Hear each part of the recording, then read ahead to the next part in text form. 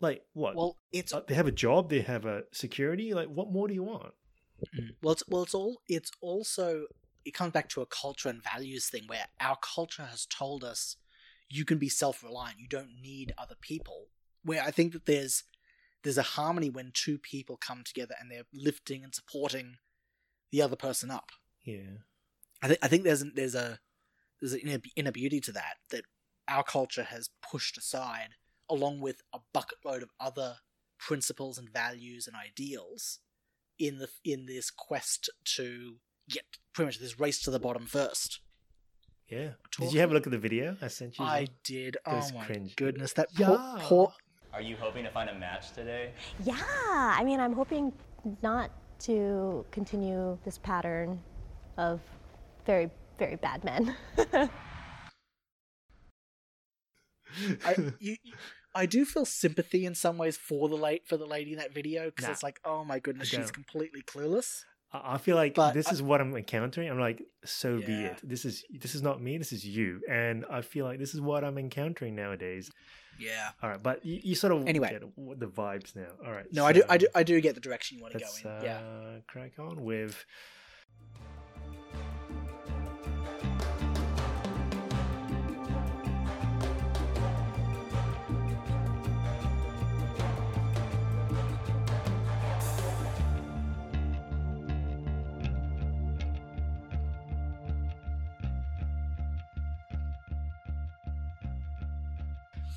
And we're back with The Fire in the Desert with myself, Johnny, and Pat. How you going? Hey, Johnny. Good to be back again. All right. 28, female for male, looking for a Christian child-free guy. Firstly, please don't bash, downvote, message, or attack me just because my views are different from yours. Thank you for being a mature adult. Here are information about me. What I'm looking for. Serious Christian, child-free man for relationship, but let's get to know each other first as friends. Child-free means doesn't want to have kids, ever. My favorite hobbies, YouTube, Reddit, a bit of gaming. About me, I'm a ISTJ, ISFJ, Asian, very shy and introverted, and a simple gal. I'm a homebody and a couch potato, but I would like to travel as well. I honestly don't eat healthy and never exercise, LOL. But I am HWP, height weight proportional. I think I'm a hopeless romantic. I've had a very tough life. I've had depression, social anxiety, epilepsy.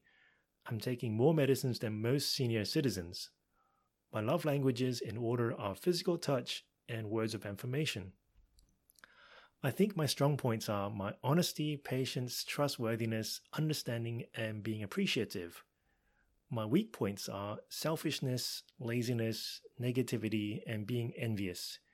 You must be willing to accept me since this is who I am. I will have to accept you who you are as well. I'm looking for a guy who's around my age / older, 26 and above, mature, a serious Christian, at least prays daily, prioritizes God above all, does not want kids ever, one who never cheats, and that includes porn, romantic, i.e. loves kissing, hugging, etc. a lot, gentleman, will open the doors for me till the end of time, not just before we marry, doesn't drink, smoke, do drugs, will cook and clean since I do admit I'm lazy, LOL, not hot-headed, doesn't shout, and does not argue about stupid things. I've had enough of that. Isn't too health conscious. Preferred but not deal breakers. Same love language as me, homebody and introverted.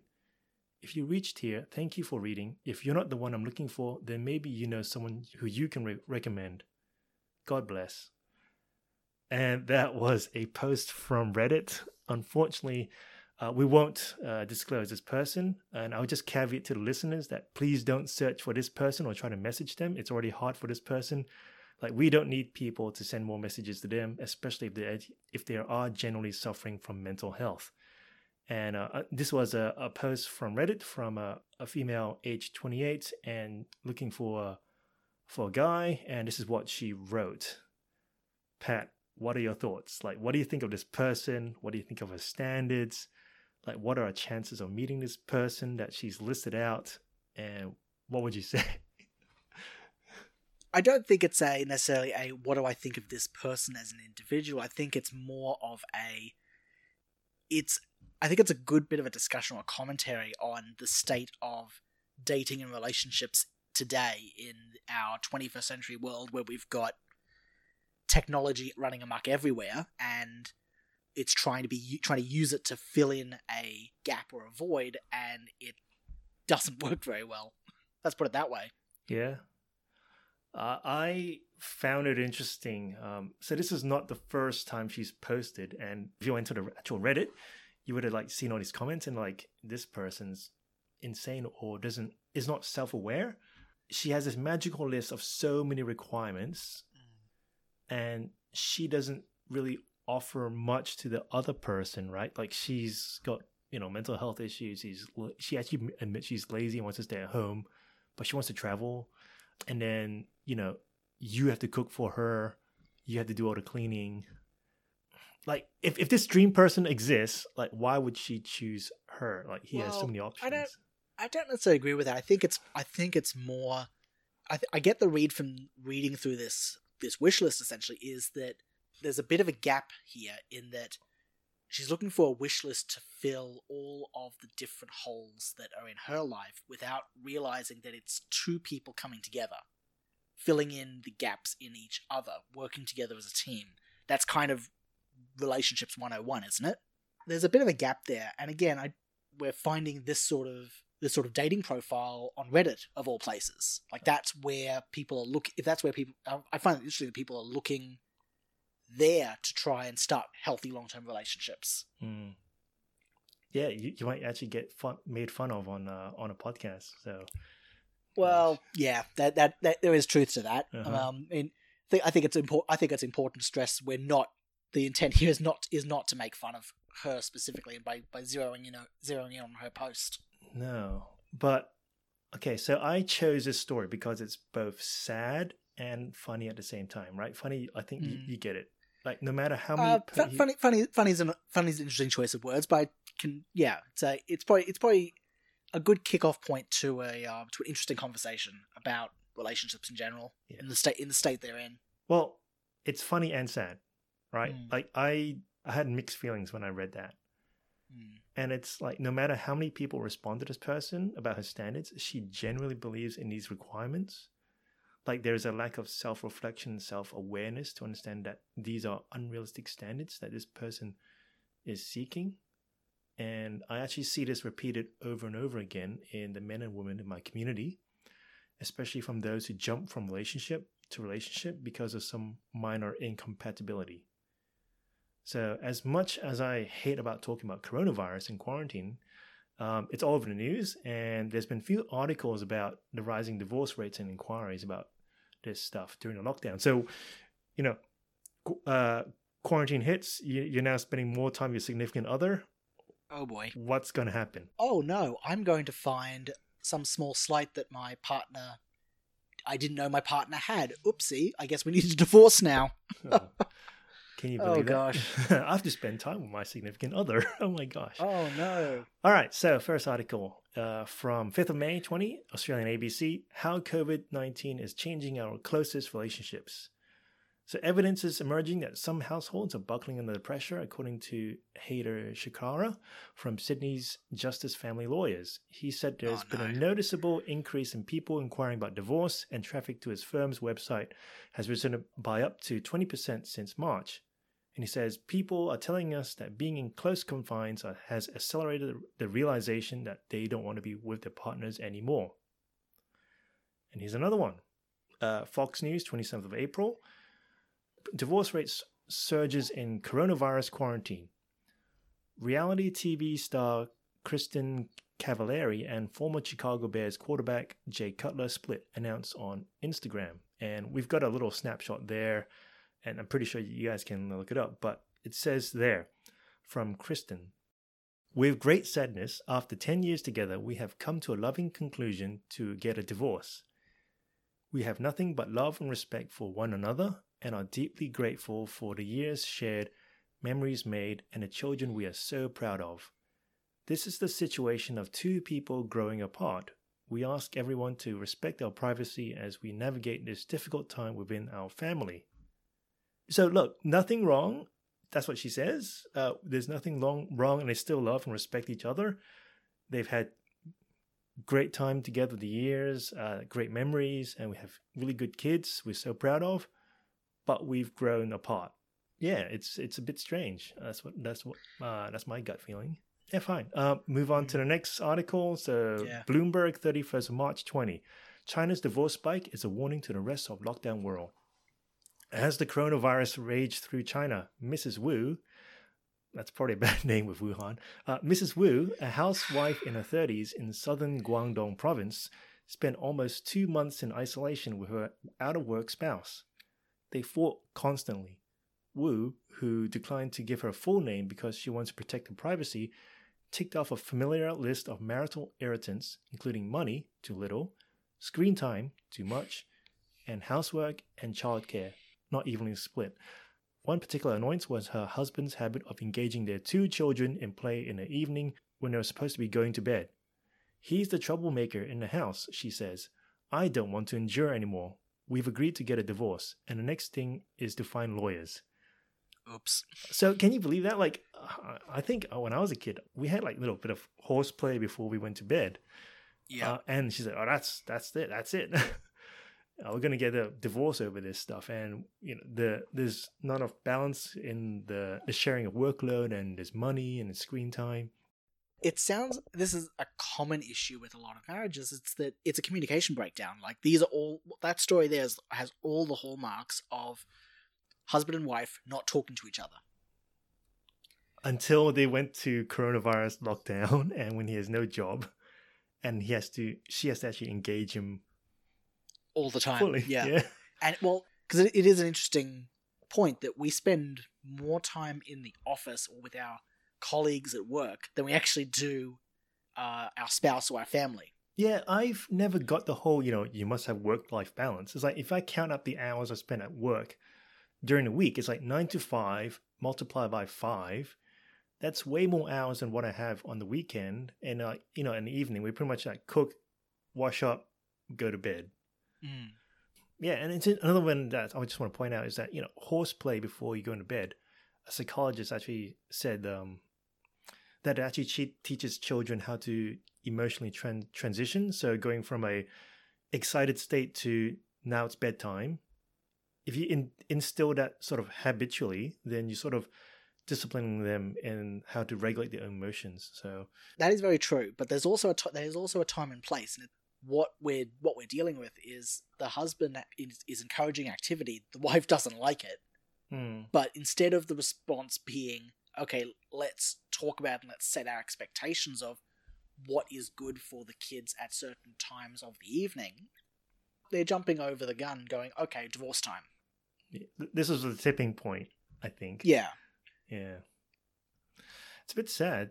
It is very sad, yeah. But also, there's also a point that over the last 40 years, we've had this growing trend of trivialization of marriage, of the family unit, of the significance of that, where we've made it less consequential, less important.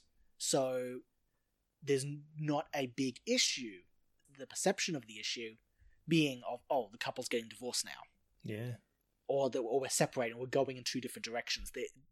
The significance or importance of that has been drastically minimized. And it's interesting that you said it's over the years. So I've got a few stats, and we've got it in front of us right now. So we pull it up from ABS, Australian Bureau of Statistics, and it goes median age of men and women at first marriage, 1940s to 2013. And what you see is for men, so it starts by 1940s and spans to 2010. So the age was 27, and it dips down to 23 down in 1975.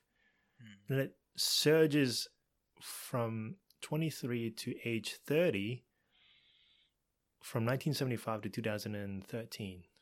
And then for women, it's pretty much similar. It's just a few years down below. So we used to get married young. Like if you're below 30, then you're expected to get married back in the 1940s all the way to 2000s, I guess. And then now we're getting older our first marriages were getting older. As a culture, we needed to grow up faster. I think if you go back even further to the 1800s, you had 12-year-olds expected to act and behave and conduct themselves as responsible adults. And we can argue the psychology of whether that is healthy in the long term, whether that's a good ideal or standard to attain, but that was the reality. You had 12-year-olds acting or being held to the standard or conduct of adults, so it makes sense that you had to grow up faster. So then, by the time you were in your early 20s, you were of marrying age. So that was just what you did. There was an expectation there. The need to grow up faster has changed, where it's actually now the opposite. You grow up a lot slower. Mm-hmm. You reach adulthood when you are 18. Mm-hmm. You reach maturity or you're considered to be a responsible adult living independently of yourself when you're 25 and between 25 and 30. That's the expectation now in our society. I think also that we can then put that under a microscope and examine, is that psychologically, is that a good standard? Is that a good thing that we're encouraging young people today to do? Mm. And I'm in that group as well. So that's we can examine if that's a good ethic that we should be espousing. See, I thought of it from the why is it in 1940s down to 1975? I think there's probably something to do with history there, where, say, Vietnam, everyone was trying to get married early and get out the draft. Healthcare, life expectancy has now improved, so you can afford to push it back.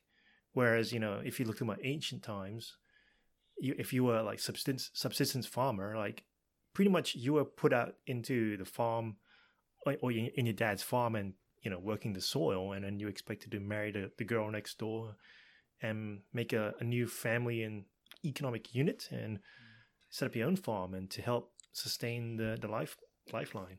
Or, of course, you try to find the alternate of that is that you try to marry up, or you're trying to find a wealthy family that you can marry into.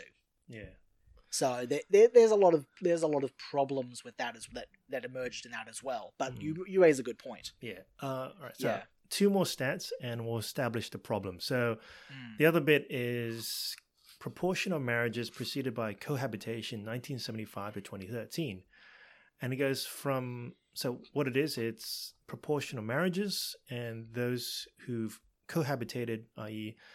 sleeping together in the same house before they were married. And this is going from 1975. So 1975, 18%? And it goes all the way up to 80% the first time it hits it about late 2005, and it pretty much stagnates around there. So we're not getting married. We're actually, I guess, cohabitating before we get married, and then we get married. There's a spike around the 1980s. The 1990s. Yeah, so it goes from 40 to 59%, and then from 2005 it's pretty much plateaued to 80%. Yeah, it kind of steadies out just under 80%. Right. Yeah. And what's the third bit? And the third bit is divorce in Australia. So this is from ABS. And crude divorce rate 1901 to 2017. So divorce rate per 1,000 resident population. And it goes pretty much 0.2%? Pretty much, yeah. 0.2 rate. And then it goes all the way, spikes to 4.5. So it's at 4.5 in 1976, and it goes, this happens at the same time that no-fault divorce laws have introduced, and then it plateaus down to 2.7 and stagnates down. There's a very sharp drop. So it's 1976, it spikes, then it drops back down to, what is that, about 3.25 thereabouts. So, sorry, for context, it goes from 4.5 back down to 3.25 in the space of what looks like about 2 or 3 years. Mm-hmm. So it's a massive spike, then it drops back down, and then it starts to slowly, doesn't go back to what it was before, but it does, I guess, normalize. Yeah. So we there's a surge in divorce when divorce law was introduced, no fault divorce law introduced, and it never quite recovers down to pre-1976 times. So what's the problem state? So we've seen the three sort of graphs. We're seeing a delay in marriage age. We're seeing a little more increase in cohabitation, try before you buy, and we're seeing a high divorce rate. And that's a problem. So the problem is, why are we facing such difficulty in finding love, finding, marriage, and how did it get this way? And that brings us to part 2, which is the history of marriage. And I've done some reading on this one, and there's an interesting book called The All or Nothing Marriage by Eli Finkel, social psychology professor at Northwestern University, USA. Have you heard of this guy? No, I haven't. Yeah. Well, he's been interviewed by a few podcasters, and he's written a book. I do encourage you to listen to it. He's not Christian, but I think he might be Jewish background. Oh yeah. But yeah, social psychologist, and this is sort of what he's put out in history. So there's 2 major transitions in the thought and attitudes towards marriage. So first part is pragmatic, right? Pragmatic is the pre-industrialization period. You used to be on a farm. That was pretty much, you were tied to the farm. Your dad was probably a farmer, and you were living off every day, and you worry about the winters and the harvest, all that kind of period. And when we married to ensure political alliances or to make pragmatic economic decisions. The house was your home, so there's none of this. You go travel, work. Your house pretty much. Downstairs was like the workshop, upstairs was the bedrooms, and you needed people to cook, clean, sew clothing, pass on, the family stuff, the family education traditions. As children, you were workers in a family farm. And, functional marriages were a life and death in a situation, because you need to be an effective team to survive through droughts and winters. So if the men were out farming, then they would need people to cook, and they would need people to clean. So pragmatic, right? That was how it was before. And then it goes into a transition, which is love-based period. Sentimentality is transition, which is 1850 to 1965. So why are those periods? It's industrialization period. We had increases in farming efficiency. The price of goods were cheaper. You had the introduction of the locomotive, and you had the steam trains, so you could travel across the country in a matter of days versus months. So food and healthcare were improving. Transportation meant that you could move away from your family, and there wouldn't be any negative implications. There's less emphasis on being pragmatic, and we're now living in the cities.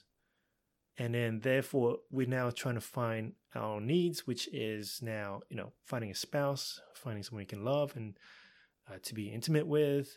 But men and women are now spending more time apart. So they're no longer in the same sort of house. Your work was not at home. It was in, say, the city or some office area. And now we're looking to marriage for love and passion versus the old political alliances and pragmatic economic decisions. Then he talks about post-1965, and in that second transition is self-expression, self-actualization, or authenticity transition. And this is when we talk about spread of household appliances. So now, the whole, marry because you need someone to be there to cook, clean, sew, wash the clothes. You have household appliances, so washing machines, refrigeration. You've had the birth control pill, so now women no longer need to be tied to, taking time out, and then now they can enter the workforce. You have the sexual revolution, so say the love and intimacy needs, they're not sort of linked to marriage anymore. You have individual rights, civil rights, and liberties. We're now moving post-industry and now to a service-based economy, and now we're moving into looking at marriage and saying we need someone to help us meet our authenticity or personal growth needs. And this is when we look at skyrocketing divorce rates with the introduction of no-fault divorce laws. So there's legal permission to allow divorce. And we sort of peak down, and the way he says, because we've now adjusted, so we stopped marrying so young, we've tried to wait a little bit more to mature a bit after seeing our, maybe Gen X or the boomers sort of fail in marriage at a young age, saying, oh, maybe we just wait a bit more. So there's sort of like 3 types of marriages and there's 2 major transitions. Does that make sense right now? No, it does make sense. Okay, yeah. Cool. So, quote from the book, it goes, the historical changes in American marriages from the pragmatic to the love-based to the self-expressive eras exhibit striking parallels to the psychologist Abraham Maslow's famous hierarchy of needs. So this hierarchy is typically represented as a triangle that encompasses from bottom to top physiological needs for air, water, and food, etc., safety needs for physical protection, psychological safety, economic security, etc., belonging and love needs for friendship, intimacy, romantic love, etc., esteem needs for self-esteem, self-respect, esteem from others, etc., and self-actualization needs to discover one's unique character strengths, to live in accord with these strengths, to live in a moment, etc. The primary functions of marriage revolve around the fulfillment of lower needs during the pragmatic era, middle needs during the love-based era, and higher needs during the self-expressive era. So, what he's done is he's mapped these transitions and saying it looks like Maslow's hierarchy of needs, whereas the bottom bit is food, shelter, clothing, etc., then moves up to friendship/love, and the highest bit, the peak bit, is self-actualization, learning, discovering yourself. So does it make sense? Sorry. Yes, it does make sense. It is quite interesting that typically at least from the design space of service-based design, which is an industry that I work in, I'm familiar with Maslow's hierarchy of needs and using that to try and create products and services designed around matching these. It's quite interesting because often the takeaway to Maslow's hierarchy is that this is a good thing, something that is the higher that you go, if the object that you're focusing on, that we're examining, if it achieves self-actualization, that is inherently a good thing. But it is interesting that we've mapped American marriages and we've found that it's following the same trends, but I would definitely argue that it's actually not a good thing, that where we've found ourselves self-focus, it isn't a good thing. It hasn't resulted in that we should be striving after. Yeah. So I think, we agree. It makes sense with the transitions and sort of like how and why we're looking at marriages, but how does this explain divorce and failed marriages? And like if we're actually meeting those lower needs, then why are we still failing? And what he's trying to understand is that it's not a pyramid, it's sort of like a mountain. So instead of traditional pyramid, it's mountain where it's less oxygen in the air. And I'll probably just read it from there. So it says, as with any mountain, the air gets thinner and the oxygen sparser at the higher altitude. As marriages in America have become increasingly orientated towards higher rather than lower altitudes on Mount Maslow, it has required greater oxygenation, greater nurturance regarding each other's emotional and psychological needs. If spouses expect their marriages to help them fulfill such needs but are unwilling or unable to invest the time and psychological energy, the oxygen, required at that altitude, the marriage is at risk for suffocation, for lethargy, conflict, and perhaps divorce. So if we enter a marriage with the perception that our spouse are not meeting those higher self-actualization needs, which requires deep psychological and spiritual effort, then the marriage is at risk of failure, and we feel that our sort of contracted needs aren't being met. So it explains why a woman and a man would divorce their spouse even though they were experiencing good financial, economic safety, they're having, good kids, but they don't feel that spiritual, emotional need is being fulfilled. And those are pretty intense sort of, reasons to divorce when I look at it from a outside perspective. This is going to probably ruffle a couple of feathers, but marriage is supposed to be a team, or relationships. One man, one woman working together. It's supposed to be a team. I'd say it's even designed and intended to be that way for a very good reason. unfortunately, I think that the old adage of "there's no I in team" kind of plays into a little bit here. Is that if you're going in with the intent or the idea that it's I focused, to go back to the original Reddit post that we opened this discussion in, it's if you're going in looking for what can I get out of the relationship, or what can the other person coming in give me or provide for me, then if that's your focus, you've got two people then going into a relationship trying to work together, but they're focused in on themselves, not focused in on the other person. And that's where you double back on the story from China with that couple who were divorcing over what you'd call relatively minor disagreements or differences. It's that they're focusing on themselves as the individual, not on the other person, and then trying to support, and again, that teamwork. So I think that's something that's missing, and that's what it's quite interesting that you mention the idea of there's being less oxygen to go around the higher you get up, that you can't, the higher you climb up this, we'll call it Mount Maslow, that when you don't have oxygen, you can't breathe. That actually does make sense. When there's not enough oxygen to go around, when you're focused so intently on yourself that your spouse or your partner can't share that oxygen with you. There's no room. So if that's where the relationship is defined, and again, I think it's important that self-actualization is an important part of a relationship. I think the emphasis here is part of a relationship here. But if it is the focus, then two people can't exist on that. Not without snapping. And I think that snapping, that breaking, is probably what we're observing as we were looking at those stats earlier. Yeah. So we'll address that, but a little segue is that what does it mean to provide self-actualization? The example that Eli Finkel gives is Michelangelo's unfinished captive to describe self-actualization, which is the process from moving from actual self to true self. So imagine yourself if you Google the image up, you see this sort of half-done sculpture. The sculpture is in the stone, but requires a sculptor to reveal it, to chip away at those rough edges to reveal the true image. And so the self-actualization marriage requires the spouse to sculpt each other to reveal their spouse's authentic self.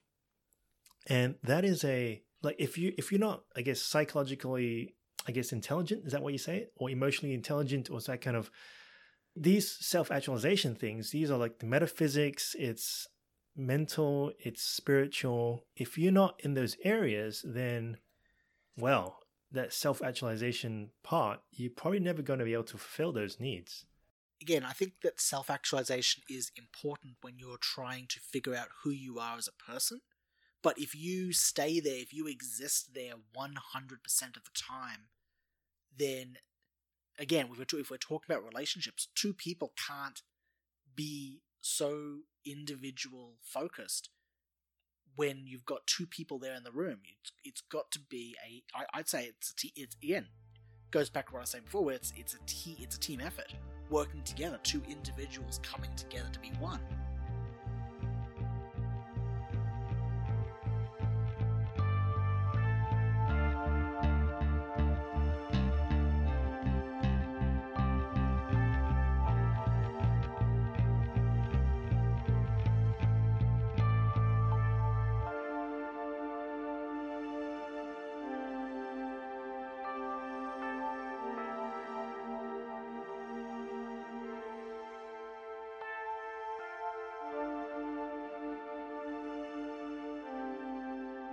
We've opened up with examining some of the problems in modern relationships. Is it because we're being too picky, when we have a long list that people, and even ourselves, cannot satisfy? Is there something wrong when a couple who still love and respect each other, who cherish each other, and are a good parenting team, decide they've had enough and they think they've grown apart? What would lead to a couple to divorce when there doesn't appear to be indications of violence or constant bickering, but the couple are still pretty supportive as a friend and spouse? Eli Finkel's thesis that Western marriages have transitioned with technology and social change to move from pragmatic to love and now self-actualization appears to make sense. It is a very sound explanation of how we got here. The question needs to be asked, is this the right direction? If people were able to survive and enjoy the pragmatic and love-based marriages, is the self-actualization marriage better, and is it sustainable? Keep that in mind, and now back to the show.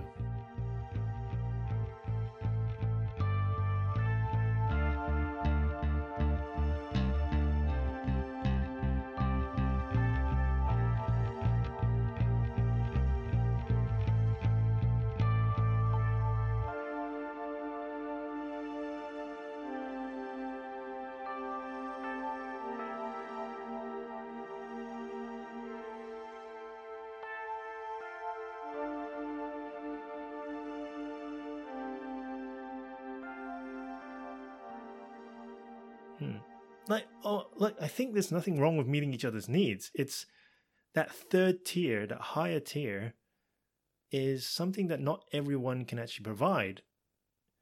And I want to dig into it a little bit more because it goes into implications that is due to sort of how we do work in the West, which is now a service-based economy. You think from Monday to Friday, right? You're not doing work-life balance. You're spending more time at work in that week. So it's spending less time with our partners, right? And the challenge is, well, this higher tier need, it requires a lot of time to develop. So we're spending less time. What's our spouse's need? We need to do those self-actualization activities and also those lower to mid-tier ones. How am I going to fulfill that? And one of the comments was that marriage is now a game for the rich and the educated. So those who have resources for those higher altitude requirements. And if you're a low-income earner, you're focused on, the first and second level. Your life is too chaotic and you're too dependent on trying to get your weekly wage to survive. So you can't there's less probability of meeting a spouse's higher needs, that self-actualization need, if you're low income. So therefore it becomes a game for the rich. And I want to think, is this a realistic expectation to put this burden on your partner? Can we get these things anywhere else? What's something that comes to mind? Well, the experts in self-actualization are like those gurus or religious people or psychologists. Why your partner? I'm not sure how that transferred there. Yeah, and then I guess communication. One bit is that, was there an expectation when you entered that marriage contract to have that self-actualization met? Like, I'm not sure about those wedding vows. I'm not sure what yours is like, Pat. Like, I hope you didn't put self-actualization in that contract.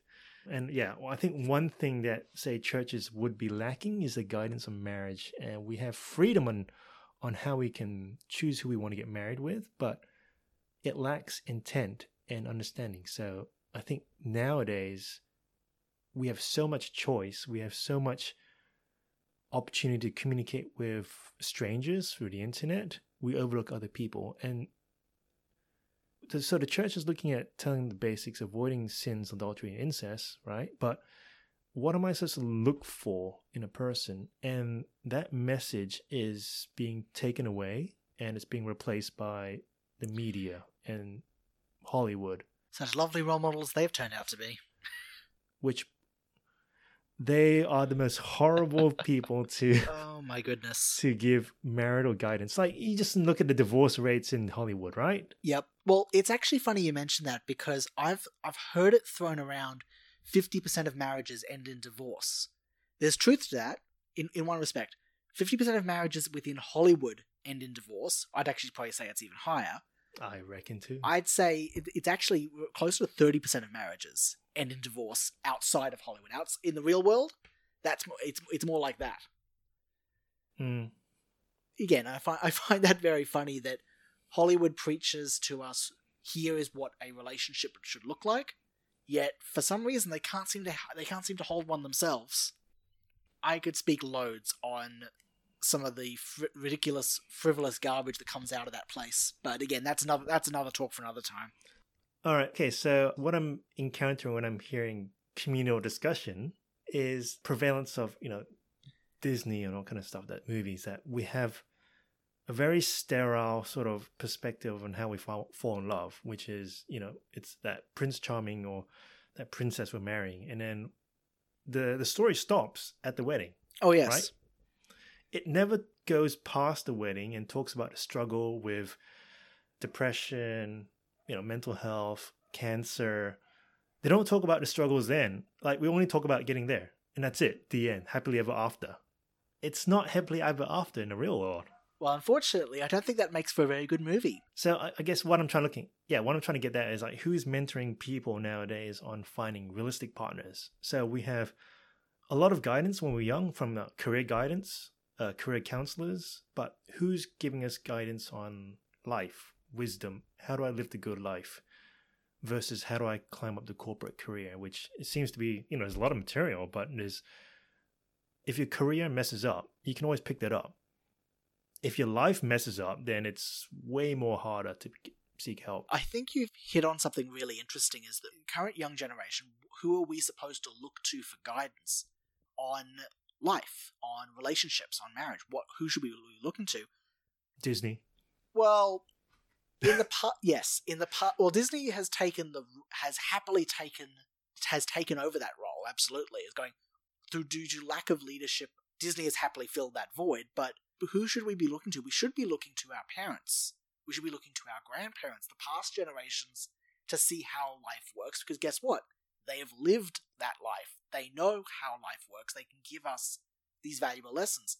Unfortunately, we can't do that because the chain has been broken, where our parents and our grandparents don't have a successful track record. They are a product, a result of the baby boomers and sexual revolution. They are a result of that broken wreckage that's been caused, some of the things that happened in that time.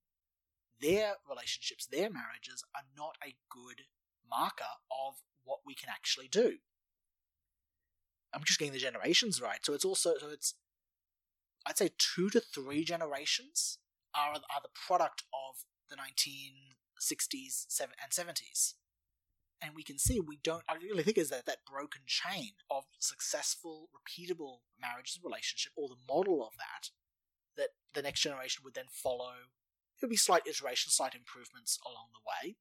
A good example is, treating the wife as a equal partner, not as a slave in the household, for example. I think that's a brilliant realization that we've made, probably in the last 50 to 60 odd years. The chain has been broken of what a successful relationship looks like, so the generations that have come after, they can't look at a successful roadmap or model that they can get sage wisdom or advice on, how do we do this? How do we respond to this?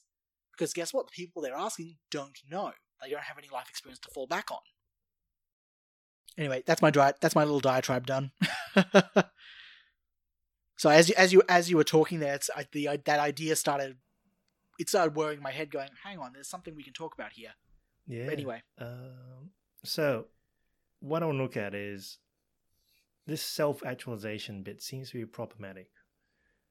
So I'm wondering, is the lower to mid-tier marriages good enough? And there's a book called Marry Him, The Case for Settling for Mr. Good Enough by Laurie Gottlieb. Okay. Have you heard of her book? I'm just laughing at the title. It's yeah. So go ahead. No, it's just a funny worded title, that's all.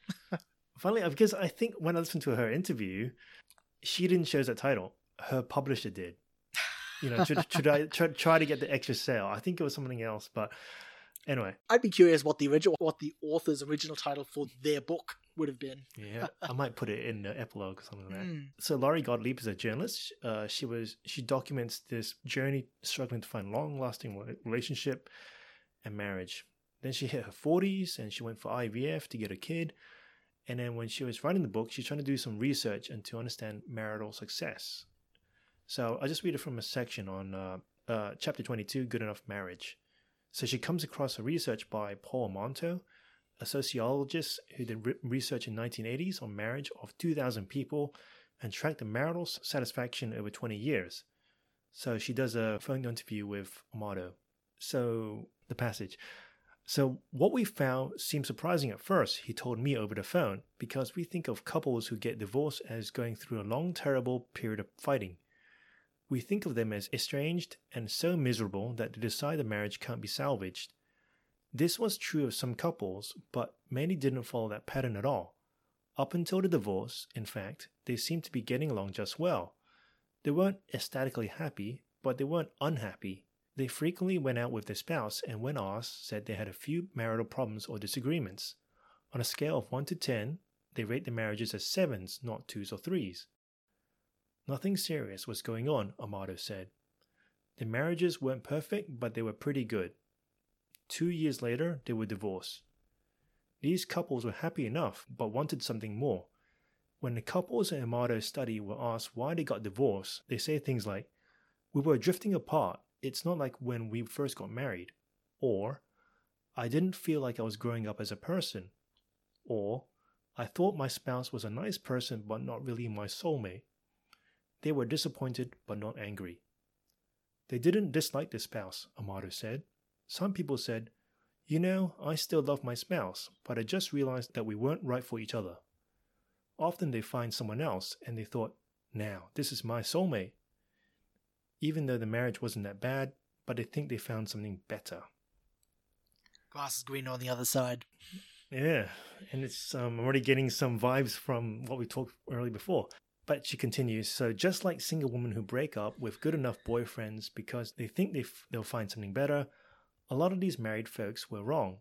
5 years later, Amato followed up and found that most people who remarried reported that either no increase in satisfaction or that they were less happy than they had been in their first marriages.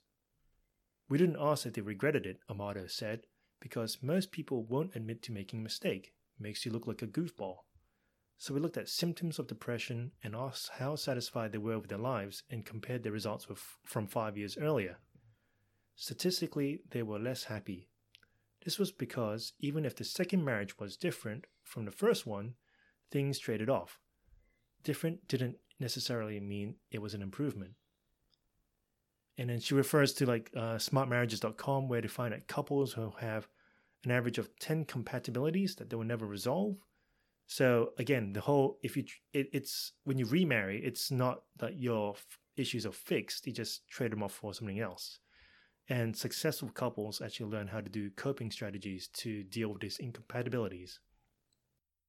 And then there was another reference to Rutgers Marriage Project, which tracked unhappy marriages and found that those who endured for 5 years would have improved marital satisfaction. They were very happy or quite happy. And she quotes from Amato, "Most good enough marriages have the potential to become stronger and better with time, effort, and commitment. I think the soulmate concept has done a lot of harm because it sets the bar extremely high for a successful marriage. Marriage is not about metaphysics." And he actually refers back to the human potential movement by Maslow and Carl Rogers and all those aspects about self-growth. Another thing interesting that he said was cooperative teamwork was a definition of good marriage, but now the focus has shifted to personal satisfaction through marital relationship itself. Yes, he might be a good father and a good husband, but will he satisfy my deepest needs for romantic love and personal growth? The result has been a delay in the age of marriage, an increasing number of women who will never marry, an increase in never married mothers, and an increase in divorce for reasons having little to do with the spouse not being a supportive friend and cooperative teammate. And there's another bit where they talk about a research article where marriage was a strong factor for staving off depression. And here's one of the other bits that he found. So there's a question that Amato asks the young people, how do you know if you found the right one? And for women, there was a general comment that there were a description of feelings of butterflies, chemistry, and fireworks. But for the men, they were a bit more pragmatic in that during dating, when the woman was on a period of absence, he comments that he realizes at that moment he misses her and was happier when she was around. And then the researchers again critique that. Researchers asked about, say, how do spouses deal with the flaws? And for the husbands, it's like, well, this and that issue might come up, but it's something that bothers us, but not that much. And the wife, when they interviewed the wife, it was like, well, where do I start? And they start with this long list of failures and they can never let go. So there's difference in, I guess, the gender on the genders and how they view the marriage. When the motto says about teamwork and satisfying those lower needs and coping strategies and trying to grow together as a team, all those things is found in research, and it supports the sort of the stuff that we discussed earlier about, well, this self-actualization marriage is all about the need for yourself rather than the other person. What's some of the flaws that he's trying to critique on? So there's an idea that when people will break up because they feel lonely in a relationship, they think it's abnormal, but it's actually normal to feel periods of loneliness in a marriage, right? Because look at our work hours. We're away from the home and from each other most of the time. What he thinks is the aspects of success is the actual pragmatic things. So not the self-actualization bit. See, he says a lot of things come down to pragmatic things that keep the marriage in long term. This isn't what a lot of single people find exciting. But if they want a long-term marriage, they need to start looking for the things that are going to be important in one. So is this an argument against the self-actualization marriages? So, self-actualization seems to be a very short-term thing, whereas what's something that will sustain a relationship is the more pragmatic bits. We're not fixing our problems by changing, going from marriage to marriage. We're actually just changing our problems. And then another thing that he picks up is later in the book, effects of breakup of good enough marriages. So these lower to mid-tier marriages, they have an effect on the kids. So the kids will take these sort of observations and they'll actually have lower self-esteem and they'll have lower tolerance for non-compatibility based on the experience as a kid. And I guess when you think back to the Instagram breakup, right, there's a lot of things that echo here. So the woman says, nothing was wrong. We still have love and respect for each other, but we're just two people growing apart. And that was echoed into Laurie Gottlieb's book. And, when I look at modern literature, when I look at Tolstoy and Anna Karenina, we see from her perspective on how she despises her husband and wants to go on an affair. But, when things get hard, when she actually reflects on things, she realizes how good her husband was. So I think this self-actualization bit it seems sexy, but it doesn't make a good relationship last. And there's probably a hairy one, which is the whole, when the researchers were trying to look at male and female perspectives of marriages, is there like a female trait in the emotional thinking? When they said, how do you know you found the one? It's butterflies versus all these other pragmatic traits that we talked about. So some takeaway points for myself. So I think using time wisely and really think of your non-negotiables. All those things will matter in the long term. So we've heard about the opening story from the Reddit post about her long list of negotiables. What is your non-negotiable? And is that one of those bits that will fit in the pragmatic side, or is it the self-actualization side? And bear in mind, we talked about the consequences of just focusing on those bits. Men and women can be picky, but the takeaway point here is being picky about the right things. So it's okay to have a list, but I think when you have that long list and what's one of the things I've encountered? I don't know. It must be 6 foot tall. I'm like, I can never grow more than 6 feet. I've stopped growing. So is that why you're going to discount people on? Is that a sensible thing? And, dating apps suck. And why is that? Because if we talk about the self-actualization person, we talk about those pragmatic needs, and you cram that all into a tiny screen on your phone that fits in your pocket.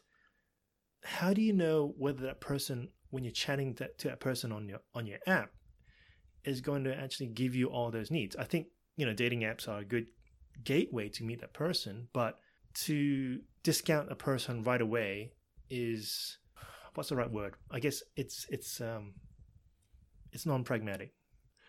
If we're going to talk about trying to meet the right person, I think you should seek the advice from your family and friends, people who know you, who spend a long time with you, and give you objective advice about you when you're in that emotional state. If emotional thinking is it's what's drive us, then we need someone to put on the brakes and to give us some kind of logical and objective advice on whether you're a good fit and your family and friends are a good people. I mean, I guess that's why, those in Eastern cultures, when they had arranged marriages, they were, funnily enough, they were just as successful as Western marriages for love. I think giving people a chance, like if you're going to seek for all those needs, then you can't just be fixed to your screen and hopefully come up a person that will meet your need, like Uber takeaway, that kind of stuff. Like you got to meet that person. We talked about those higher self-actualization needs. Can they be met somewhere else? So at church, with a psychologist, in a self-help group, art, that kind of stuff. Can that be met somewhere else rather than just putting all that burden onto your spouse? And I think it sort of makes sense that when people split up for really trivial reasons, it can leave a group of very bitter people, because it's like, what was wrong with me? Well, there was nothing wrong. You just weren't meeting my higher needs. But we know that these higher needs, it's very hard to meet them. And can you even meet them yourself with that person? And I think it's sort of led to this culture where you have men are just bitter, angry, they're anti-marriage. And it's not they're acting emotionally. I think they're acting rationally. And I think my overall takeaway is that we've hyped up marriage into this self-actualization, but we break up relationships when these needs aren't met, thinking our next marriage will meet these needs, but I've traded one problem for another. It's like we're our worst enemy in finding love. All right, Pat. Okay, so some takeaways here. We've tackled a pretty loaded topic here, so I'll try and come up with some thoughts here. I'll try to wrap my thoughts around here to close this off.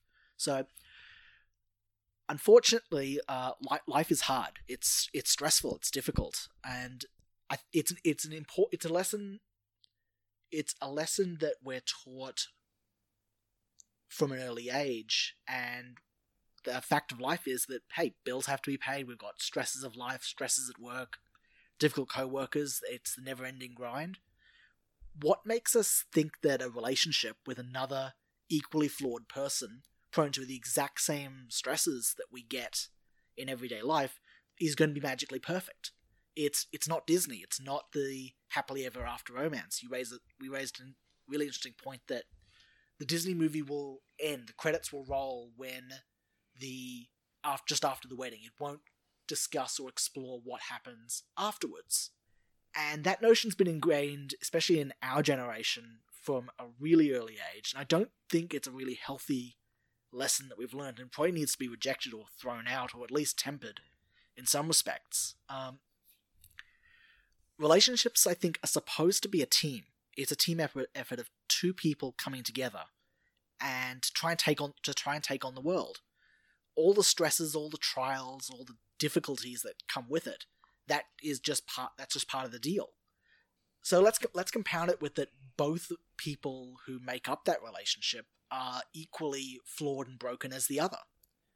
So I guess to put it into a bit of a Christian context, it sets a relationship and a marriage, I think, on a really firm foundation when we realize that the person we're with in a relationship, they're just as flawed and broken as you are.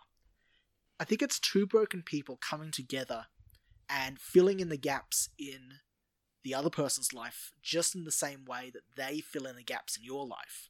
I think it's when you realize that, yeah, self-actualization is important, but when you reverse it, the self-actualization is focused on the other person and they're doing the exact same thing for you. That's where you get a much more healthy relationship, I think, when you realize that it's not you as the focus, it's the other person. And when the other person is doing the exact same thing for you, they're not focusing on themselves, they're focusing on you. You've got that symbiotic relationship, and it's a circular relationship because you're focused on the other, they're focused on you. There's a bit of a biblical principle at the heart of that. But I think that is where a firm foundation for a marriage can be built upon. Again, I think that's something that we've lost. I think we need to get back to.